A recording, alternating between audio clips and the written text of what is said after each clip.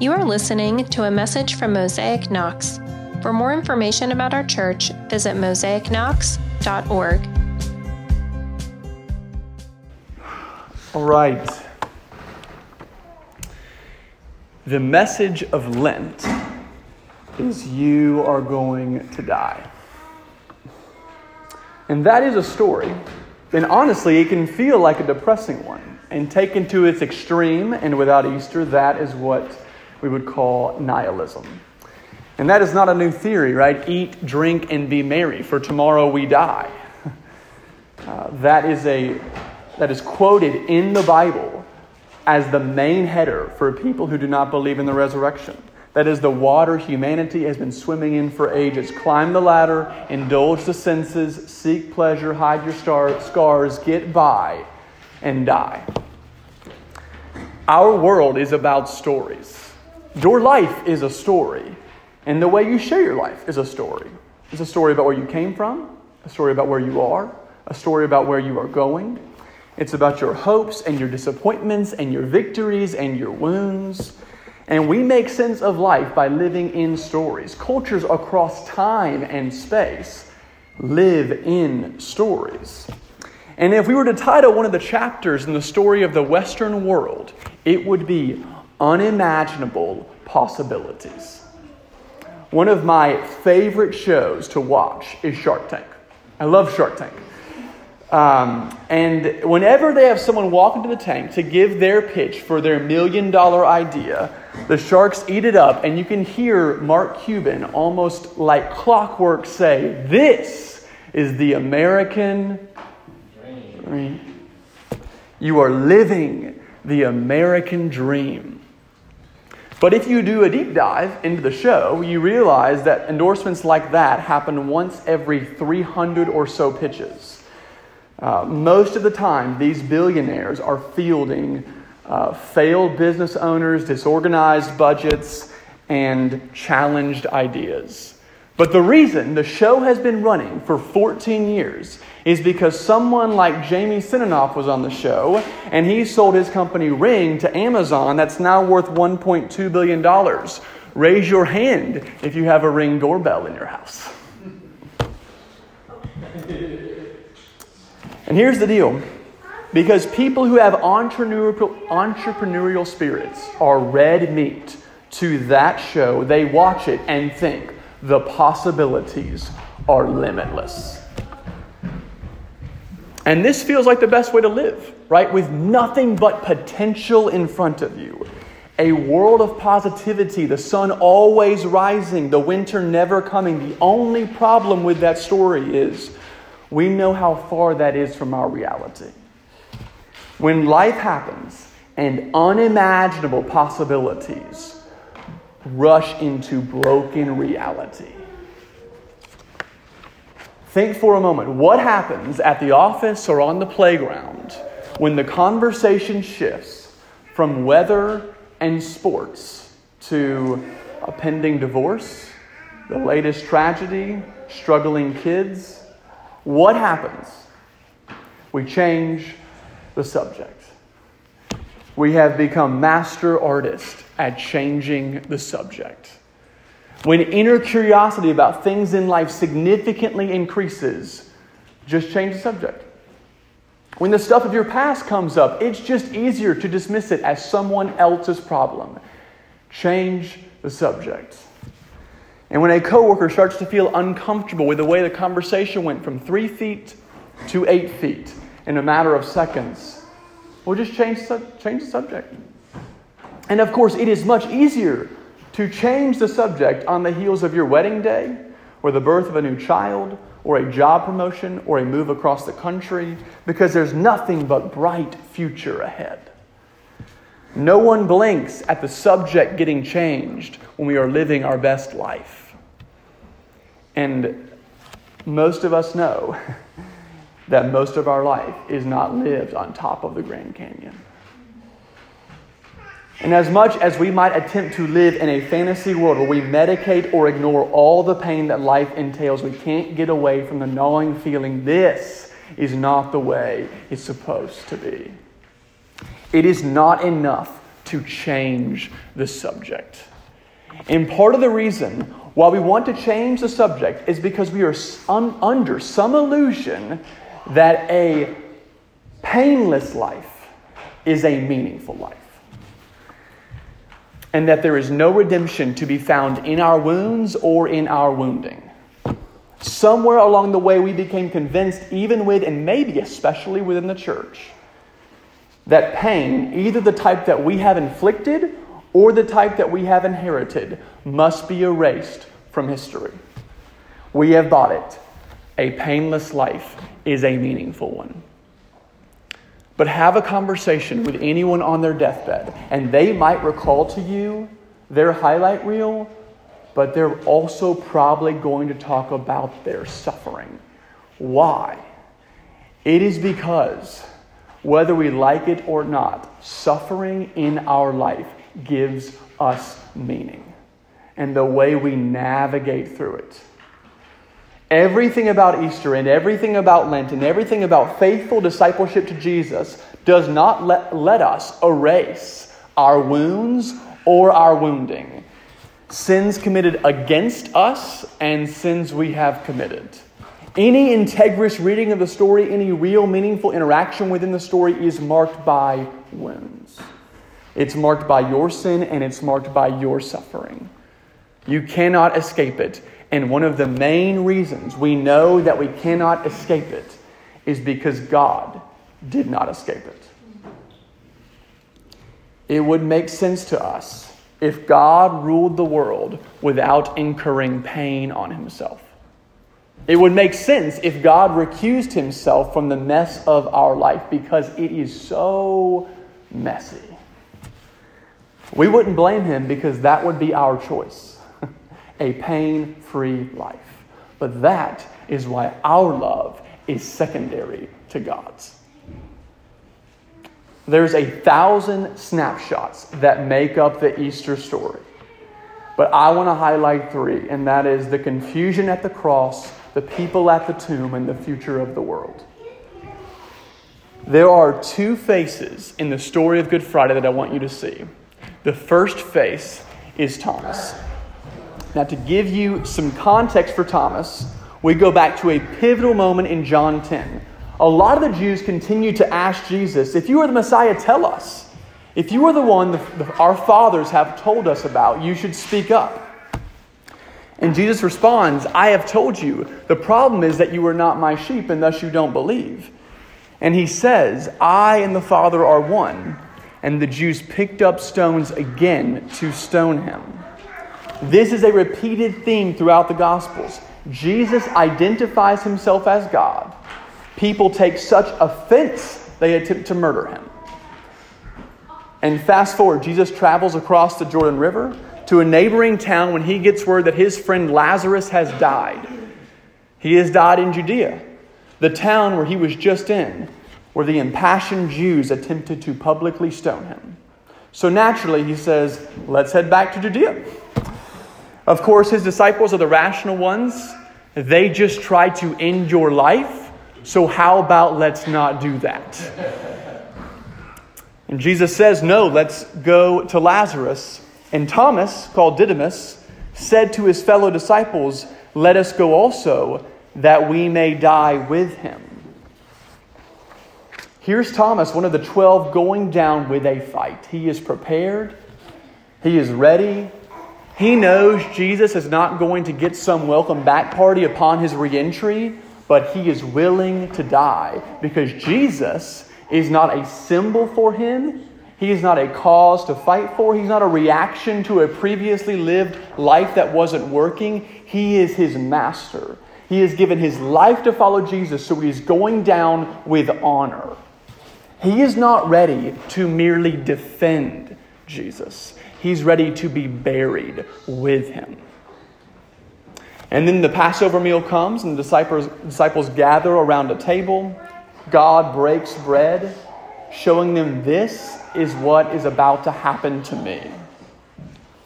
And I can imagine there's some uncertainty around the table. There's some unease. You're eating Passover dinner and all of a sudden Jesus takes the bread and says, this is my body.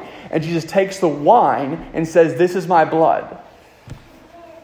And then Jesus takes the disciples to the garden, and they fall asleep, and we can assume that Thomas was there. And then they arrest Jesus, and the story does not give us any inclination that Thomas is anywhere. The man who said, "We are going to die with him," is absent from the scene. The second person I want to focus on is Mary Magdalene. We first get wind of Mary by this description. And the 12 were with him, and also some women who had been healed of evil spirits and infirmities. Mary, called Magdalene, from whom 7 demons had gone out. So here's 2 important descriptors we have. Mary, a woman. Mary, a formerly demon-possessed woman. First, on women, we know that women were not meaningful contributors to the life of Rome. We know that women were deemed as second-class citizens in Rome's social hierarchy, and we know that even in the life of the temple, there was something called the court of women, in which they could enter no farther. And to be frank, reading this through a Western lens, it is difficult to wrap our heads around the idea that women were more seen as property than they were as people. And we know that Mary's life, as Rebecca McLaughlin calls it, was a playground of demons. She was ravaged by something more than spiritual darkness. It was spiritual oppression. It wasn't just that she was a sinner. It was that she was possessed. And the text does not tell us her marital status, whether she had kids or much of her previous life. But here's what we do think in our minds. A demon-possessed woman is the last person who would be recruited for the Son of God's team. Specifically in a cultural climate where you looked at women as property and you looked at people who were possessed as hopeless, lifeless, and cursed. And yet Jesus frees her from this, and she becomes his disciple. Her devotion and faithfulness to him was so strong that Mary is also one of the very few people that are mentioned at the foot of the cross. Here is this woman who has been freed from a life of spiritual, mental, social, and physical oppression. She has got her second lease on life. She has helped fund Jesus' mission and ministry. And there she is on this little hill, now looking up at Jesus, hanging down from the sky.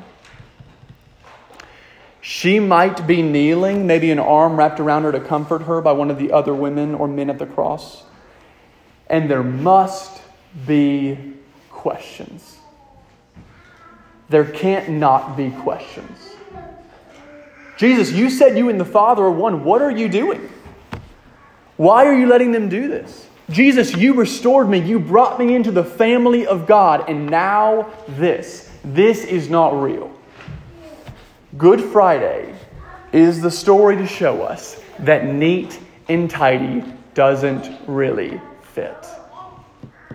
Life is more marked by questions than answers, more by distressing confusion than perfect conclusions. Elie Wiesel was a Romanian who found himself in a concentration camp, and he communicates what all of us naturally find equally blasphemous and yet the foundation of our entire faith. In his book, Night, he recounts his life in Auschwitz. There is a dark, dark scene where he tells of a boy hanging on the gallows. And as he looks at this death scene, this is what he says. Where is God? Where is he? Someone behind me asked. On the horizon, the sun was setting. Then the march past began.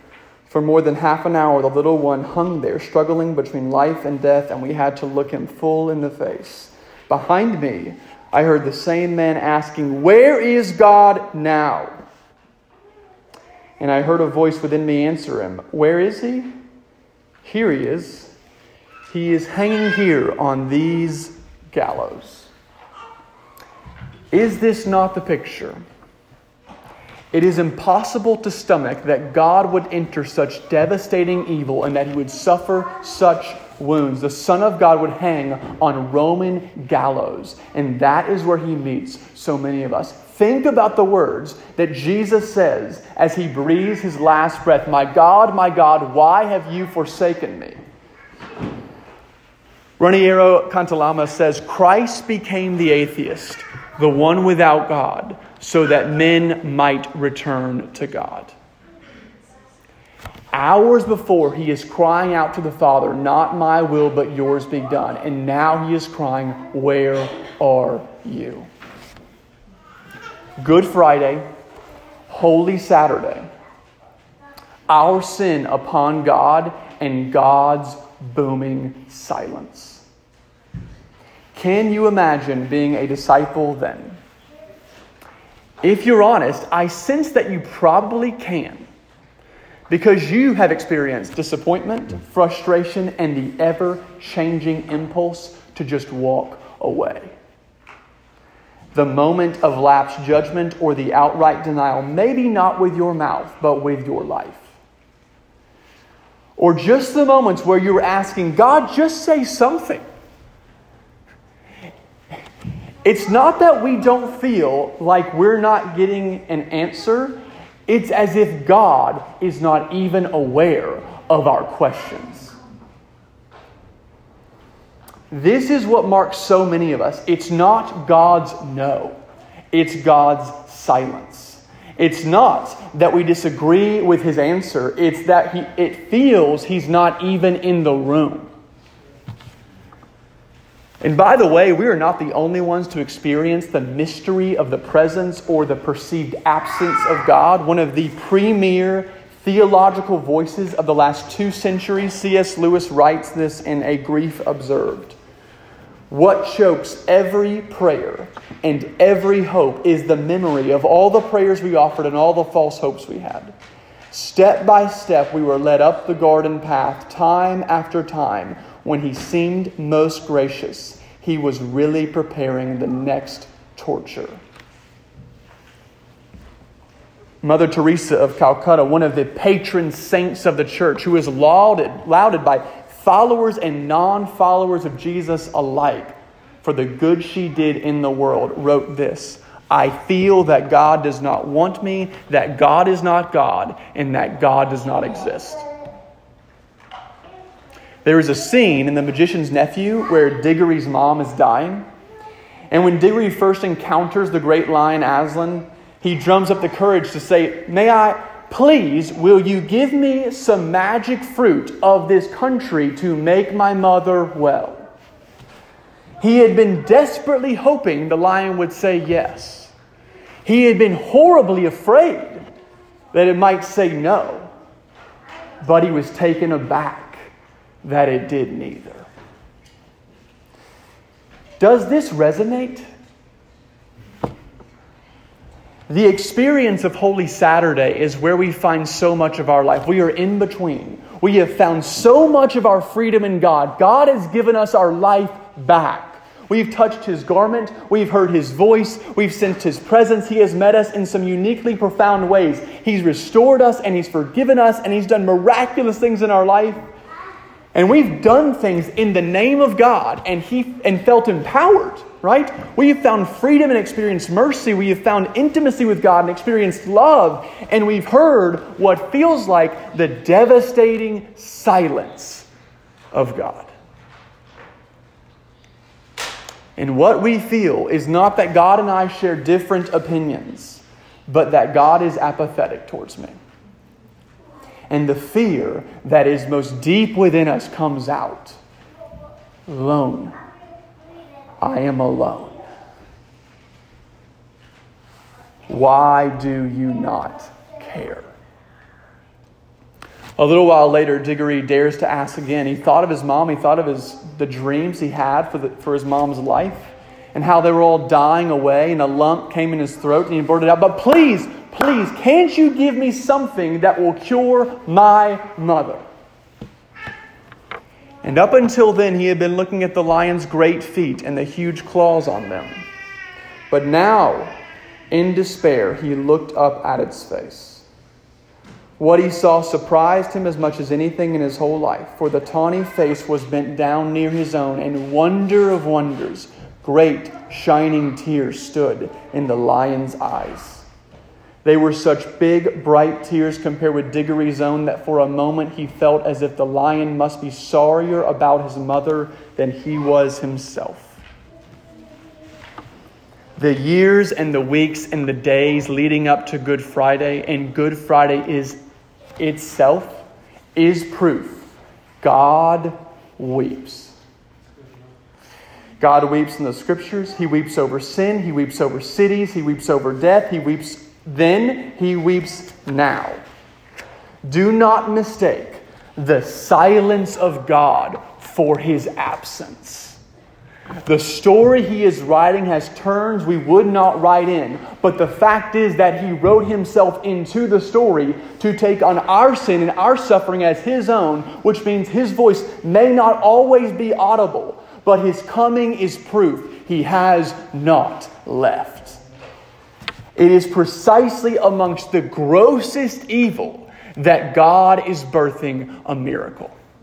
And the question that is the loudest on Good Friday and Holy Saturday, does God care, is put to open shame on Sunday. So we go back to Mary with the people at the tomb. It's Sunday. We assume that she went out on Holy Saturday when the Sabbath had officially ended and purchased spices for Jesus' body. She goes to the tomb, but she's not going to the tomb because she believes He is resurrected, by the way. She's going there to mourn, to begin the process of putting a bow on this man's life that gave her another shot. So here is John's account. Now Mary stood outside the tomb crying. And as she wept, she bent over to look into the tomb and saw two angels in white seated where Jesus' body had been, one at the head and the other at the foot. They asked her, "Woman, why are you crying?" "They have taken my Lord away," she said, "and I don't know where they have put Him." At this, she turned around and saw Jesus standing there, but she did not realize that it was Jesus. He asked her, "Woman, why are you crying? Who is it you are looking for?" Thinking he was the gardener, she said, "Sir, if you have carried him away, tell me where you have put him, and I will get him." And Jesus said to her, "Mary." It is so profound to me that the first words written down that come from God's mouth upon resurrection is a question. It's not a grand entrance. He's not even noticed by someone who would have noticed him. It is a caring question. "Woman, why are you crying?" Upon resurrection, God still stands most intimately available to those of us who will willingly admit what is going on. And the second thing He says is her name. He says her name, and all of a sudden, the rushing wind of belief re-enters her body. Circle back to Thomas. Jesus appears to some of His followers who are in the upper room, but Thomas is not there. Now Thomas, one of the 12, called Didymus, was not with them when Jesus came. So the other disciples told him, "We have seen the Lord." But He said to them, "Unless I see in His hands the mark of the nails, and place my hand into His side, I will never believe." Here is what He is saying.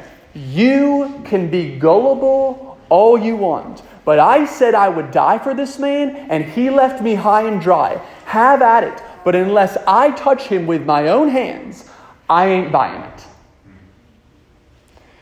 Will Willimon is a professor at Duke Divinity School, and he shares this story of a time where he is going to do a funeral for a child. He's got his clerical collar on. His sermon is polished and ready. He's going to be facing down grieving parents. The front lines of those who are most affected by this tragedy. And he paused for a minute and just looked up at God before he went out and said, "Don't make me go out there and lie for you again."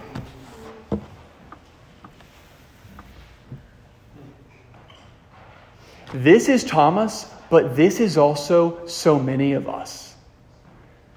So much of our confusion and our frustration and our pain around following Jesus is not around the knowledge of its doctrines, but personal disillusionment when life did not go the way I wanted, even though it was in Jesus' name. Did you catch Thomas's name?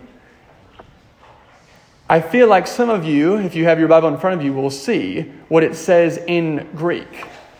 His name means twin. It's prophetically ironic because in so many ways is not Thomas the mirror for us. We're fickle people. We're on fire and we're ice cold. We're ready to be a martyr and we're highly disinterested. We love Jesus and we are sure we do not believe him. We build our lives around him and we do everything we can to avoid him. We will die with him and we have been disappointed one too many times to ever risk real belief again. We dare to dream kingdom dreams and we dare to never look foolish like we did that one time. Don't make me go out there and lie for you again. That might not be the theologically most accurate statement, but it sure feels honest. Following Jesus is personal for us.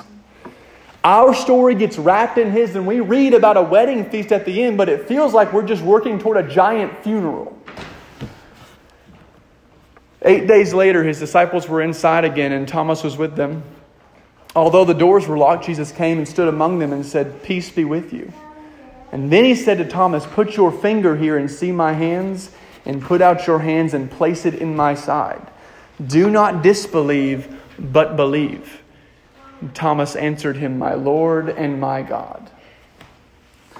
You know, the last 12 months, I have felt so much like Thomas. At one level, I recall back to the story of the culture, which has just changed the subject. That is not enough for me.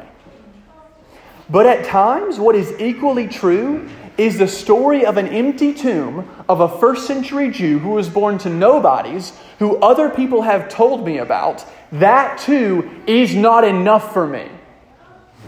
And if you're honest, it is not enough for you either. Just like Thomas, we do not need the historical evidence of an empty tomb. We need the shadow of the presence of God. To just believe in an empty tomb is to believe in what the devil believes. The devil believes in Easter Sunday. He just does not care about its implications. Don't misunderstand me. It is good. It is good to believe in the historical, physical, bodily resurrection of Jesus. It's what our faith is built on. It's necessary, though, to define what we mean by believe. Because to believe in the facts is not the same as to love the person. Jesus said to him, "Have you believed because you have seen me? Blessed are those who have not seen and yet believed."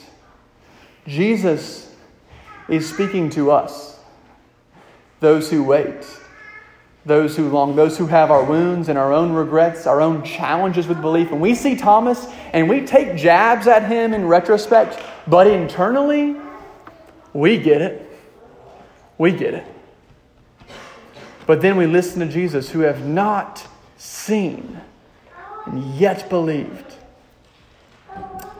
See, this is the future of the world. The essence of our belief does not reside in an intellectual knowledge of a historical event, but an inward groan. We echo the words of those walking on the Emmaus Road after the resurrection, after they encountered Jesus but didn't know it. He reveals himself to them, then he leaves them. What did they say? Did our hearts not burn within us while he talked to us on the road? While he opened to us the scriptures? Did our hearts not burn within us? It is the shadow at every funeral, and it's the whisper at every wedding. It's the long meal with friends, and it's a wonderful night's sleep. It's the first day in the garden after a long winter. It's the smell of spring. It's a great workout. It's sharing scripture with one another. It's the prayer of the saints. It's the inclination that God may have something to give someone else, but he is asking you to give it to them. It's the bread and wine and the meal. It's the dawn of resurrection, the hungering and the longing and the joy and the encounters that feel transcendent are rumors of another world. See, the future of the world is cosmic. When Jesus speaks Mary's name, she responds, Rabboni, which means teacher. And Jesus says to her, do not cling to me, for I have not yet ascended to the Father, but go to my brothers and say to them, I am ascending to my Father and your Father, to my God and your God. This is the cosmic message. God is creating a new family to which all are invited. Hear the words of Jesus and what he says to her. To my Father and to your Father. Go to my brothers. Jesus is Lord, and he calls us kin. Jesus is Lord, and we share his blood. Jesus cleansed the temple as a foreshadowing of his equitable table, where everyone gets an invite because the condition for each of us is the same.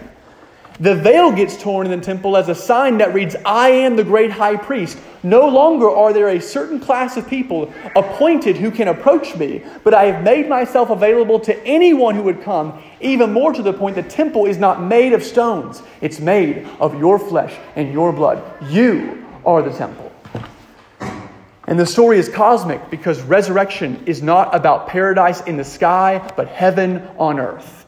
Paul writes in Romans, for the creation was subjected to futility, not willingly, but because of him who subjected it, in hope that the creation itself will be set free from its bondage to corruption and obtain the freedom of the glory of the children of God. For we know that the whole creation has been groaning together in the pains of childbirth until now. And not only the creation, but we ourselves, who have the first fruits of the Spirit, groan inwardly as we await eagerly for adoption as sons, the redemption of our bodies. For in this hope we were saved. Now hope that is seen is not hope, for who hopes for what he sees? But if we hope for what we do not see, we wait for it with patience. Resurrection is baked into creation. What is creation telling us? Why does a caterpillar bury itself into a cocoon only to come out a monarch? Why does the acorn go into the ground to come out an oak tree? Why does the bear retreat into hibernation only to reappear in the spring? Why does the sun disappear beyond the horizon only to wake us the next day? Why do so many things like forest fires and decaying plants actually create ideal conditions for a generation of new life? Why is it that our literal bodies shut down and we phase into a type of unconsciousness that we call sleep that is actually necessary for the next day where we function at optimal levels because in some ways we died? Creation is telling a story every day, and the theme of the entire story is resurrection is God's plan for the world.